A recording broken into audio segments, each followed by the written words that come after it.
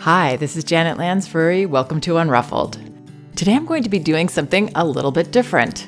Instead of responding to one particular question like I usually do, I'm going to be touching on a topic that I hear about a lot of you ask about, and I remember being concerned about when I was first learning about respectful parenting, how and when to communicate this approach to others. Navigating mainstream parenting norms, specifically with friends, with our relatives, with random well-meaning people, and with the people that we might be hiring to care for our children. How can we advocate for our child while also not stepping on toes or offending others? I don't have all the answers on this, but I'm going to explore what I do know, what I have learned through experience and feedback from all the parents I've worked with over the years. Before I begin, okay, so we've been working very hard at understanding how to be respectful, gentle parents to our children. And we notice right away that what we're doing isn't commonplace. And it can be tricky at first for a lot of us. For one reason, we are maybe really excited about what we're doing. We see how it's working, we feel good about it, and we want everybody else to be doing this. We want to share it because it's helped us. I know I felt that way. And then also we might be worried that there are going to be negative effects for our child when other people are responding to them or treating them in ways that we are avoiding. The way they're handled physically, the way that they're talked to, or the way their emotions might be getting lovingly shut down. Those things can bother us when we're working so hard to nurture emotional health and natural motor development and give our child a strong sense of security and self-worth. It can be most comforting to know that we, as primary caregivers, parents of our children, have by far the most influence.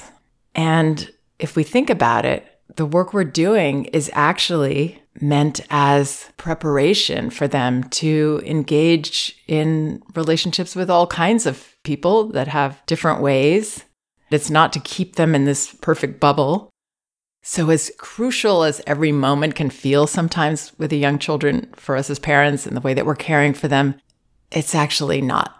They are quite adaptable and resilient. So a lot of the parents that reach out to me with questions around what to do with people behaving certain ways towards their children, I first try to help them see that this isn't the crisis that it might feel like. It's not such an urgent issue. My mentor, Magda Gerber, used to even say, let the grandparents do what they want. It's okay. Obviously, she meant within reason. If something was abusive, that would be different. But generally, we can trust that these other influences are not going to have a negative effect.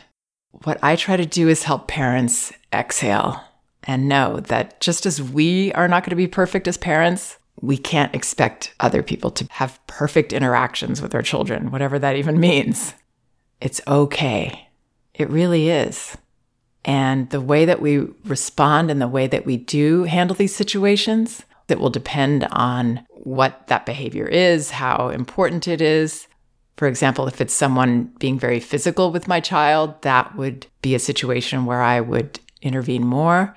It will depend on my relationship with that person, how comfortable that person would be with feedback.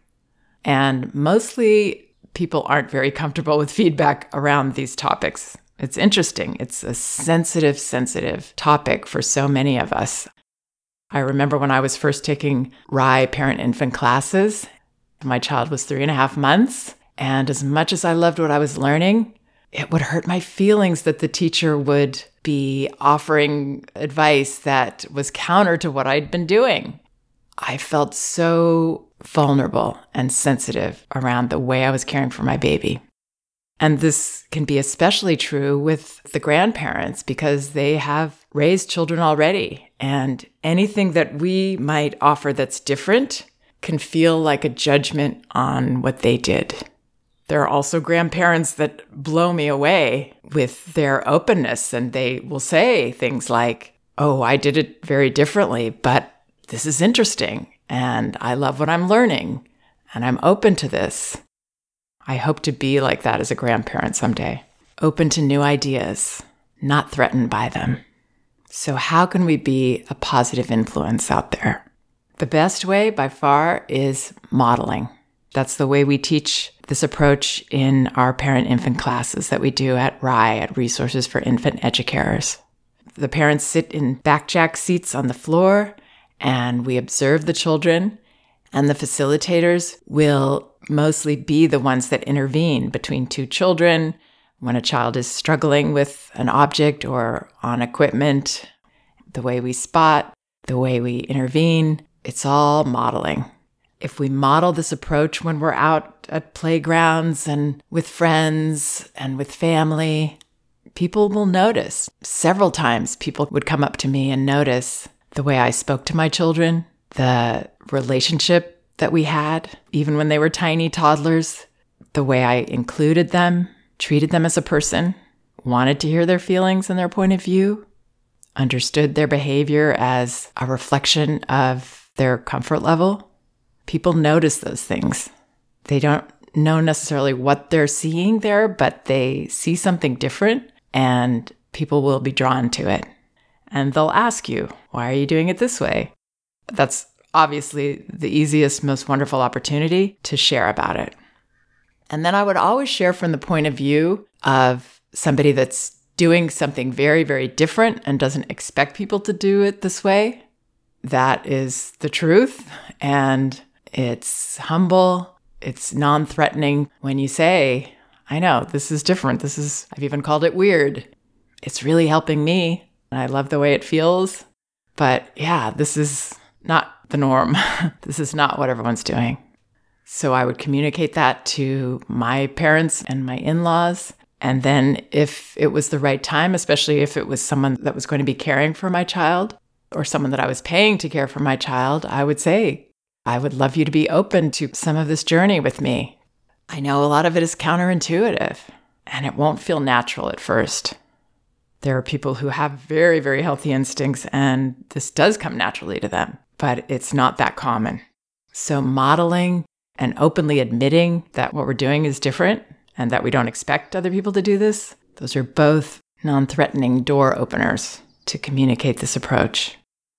The other general bit of advice, and this is a way of modeling and also advocating for our child, is to interpret in those moments. Basically, to sportscast what's going on. For example, someone comes up to my child, maybe this is a relative, "Oh, I want a hug," and reaching for my child. And I happen to be there, so I don't have to run across the room, which is going to be hard for that person to receive without judgment. I might come slowly over, or if I'm already there, I would just put my hand in between them for a second and say to my child, "It sounds like Aunt Susan would love to give you a hug. Are you okay with that?" I'm just helping that person to pause so that I can include this younger person in the interaction. In that moment, I'm modeling for that older person respecting a child. I'm demonstrating that I see a person there with a point of view that's valid, that I want to include. I'm not being rude. I'm not putting anyone on the spot. This isn't being overly protective hovering. It's just seeing something that might override my child's boundaries and giving them the opportunity to express themselves. And then I wouldn't expect my child to necessarily say something, but there would be an expression on their face that would communicate to me if they were comfortable. And I would hope that this other person could take that in. And if not, or even if they did, I would also interpret, "You don't look too comfortable. I think you're saying no for right now." And then I would turn to the other person, "Is that okay with you? Looks like she's saying no." I wouldn't feel embarrassed that my child is uncomfortable with this. I think it's normal for a child to be uncomfortable with someone excitedly coming over to touch them. I actually want my child to be discerning in that way.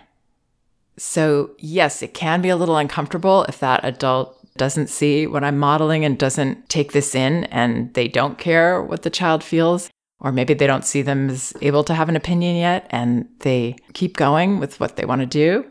That part could feel a little confrontational when our hand is there and we're not going to let that happen.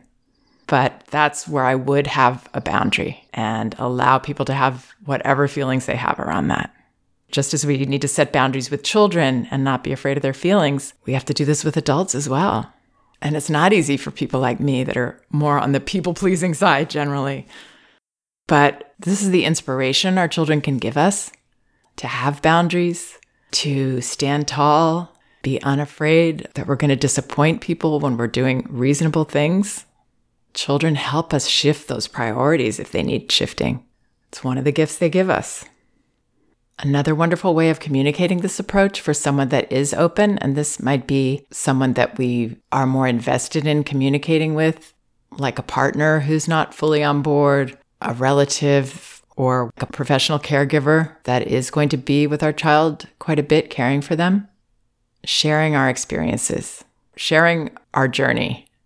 I do this a lot in my classes as well, because I know as a sensitive parent myself, that it's less threatening to hear something when someone says, I never thought this way before until I started learning about this. For me, one of the things was I was entertaining my daughter nonstop as an infant. Constant noise and music and in her face. And I didn't realize till I took her to a RIE class and my teacher said, lie her down here and observe. That my daughter had her own thoughts. She had all of these things going on internally. She didn't need me to be basically stuffing her with stimulation. She needed time to look around and be and look at the things she wanted to look at, have her own thoughts. That was one of my initial aha moments for this approach. So when we share things like, I thought my child needed me to open these little plastic jars in their play area and show them how to do it. But then I realized I could wait and allow, and maybe my child didn't do it in that one experience. Maybe they put it down and, quote, gave up, that it was okay to give up. And then a couple days later, after working with this for a while, they finally achieved it themselves. They did it. They opened it. And I would have robbed my child of that experience had I just opened the jar. Another big part of my journey was understanding that setting boundaries and allowing my child to be upset about them, if she needed to be, was more loving than just letting them go and saying, okay, I don't care. I had to reframe love. I'm not someone that likes setting boundaries. I'm not someone that likes anything but pleasing people and not having to do that hard stuff. But I had to find that part of myself. So that's a journey that I share a lot with parents in detail, depending on what's going on with their child that I want to help them with. Another common situation I'm asked about often is when someone wants your child to say something. They've said hello, and it could be a stranger in the supermarket, or it could be a relative, but someone wants your child to say hello. And the parent often, understandably, feels uncomfortable in this situation. But when we understand young children and how aware and sensitive they are to all of our feelings, especially as their parents, we realize that our tension in that situation is making what might be possible impossible, because it fills the air. It can make it hard for a child to breathe and find the space to open themselves to saying hello back to someone. All they feel is this intense cloud of tension coming from us. Our disapproval, maybe our own shame, our impatience. In those situations, ideally, I would respond to that person myself after a moment, not just jumping in uncomfortably. Let's say the person says, "Hi, sweetie. Oh, I love your dress." And your child doesn't say anything. I would breathe, wait a moment, and then turn to the person and say, "Well, thank you very much. It is a nice dress, isn't it?" leaving that space open for my child, that emotional space, that will help them get to that place of responding on their own. But once we start judging and feeling nervous ourselves, it's so much harder for our child to do what we want them to do. We've got to let it go to win it. Tough challenges for us. Now, let's say it's a person that is telling our child, don't cry, don't be upset, or you're okay, you're fine. I would let that go and know that my child is going to feel my openness to their feelings and my comfort with them having their feelings. If I get in there and interject my own words into that experience, it's just going to make it more cluttered for my child. So I let that happen. I'm there, but I'm not saying anything. Afterwards, maybe there's a time to say, you heard grandma getting impatient around your feelings. People get really uncomfortable when people they love are upset, and it's hard for them. And then, again, depending on my relationship with these people and the situation, it might work for me to actually say to the grandmother, let's say, it's so hard when they're upset, isn't it? What we're doing is we're acknowledging that person's feelings. Sometimes there's a place for that. Teaching our child something and also validating the person and maybe helping them to see why they're reacting the way they are. So instead of feeling overwhelmed and unhappy about these experiences, I would see them all as opportunities for us to stretch in our empathy, humility, and being that peaceful model ourselves. I hope some of this helps.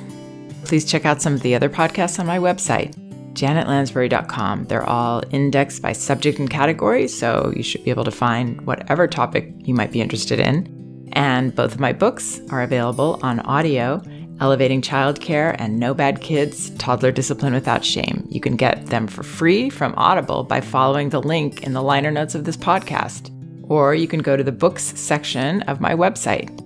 You can also get them in paperback at Amazon and in ebook at Amazon, Barnes & Noble, and Apple.com. Thank you for listening. We can do this.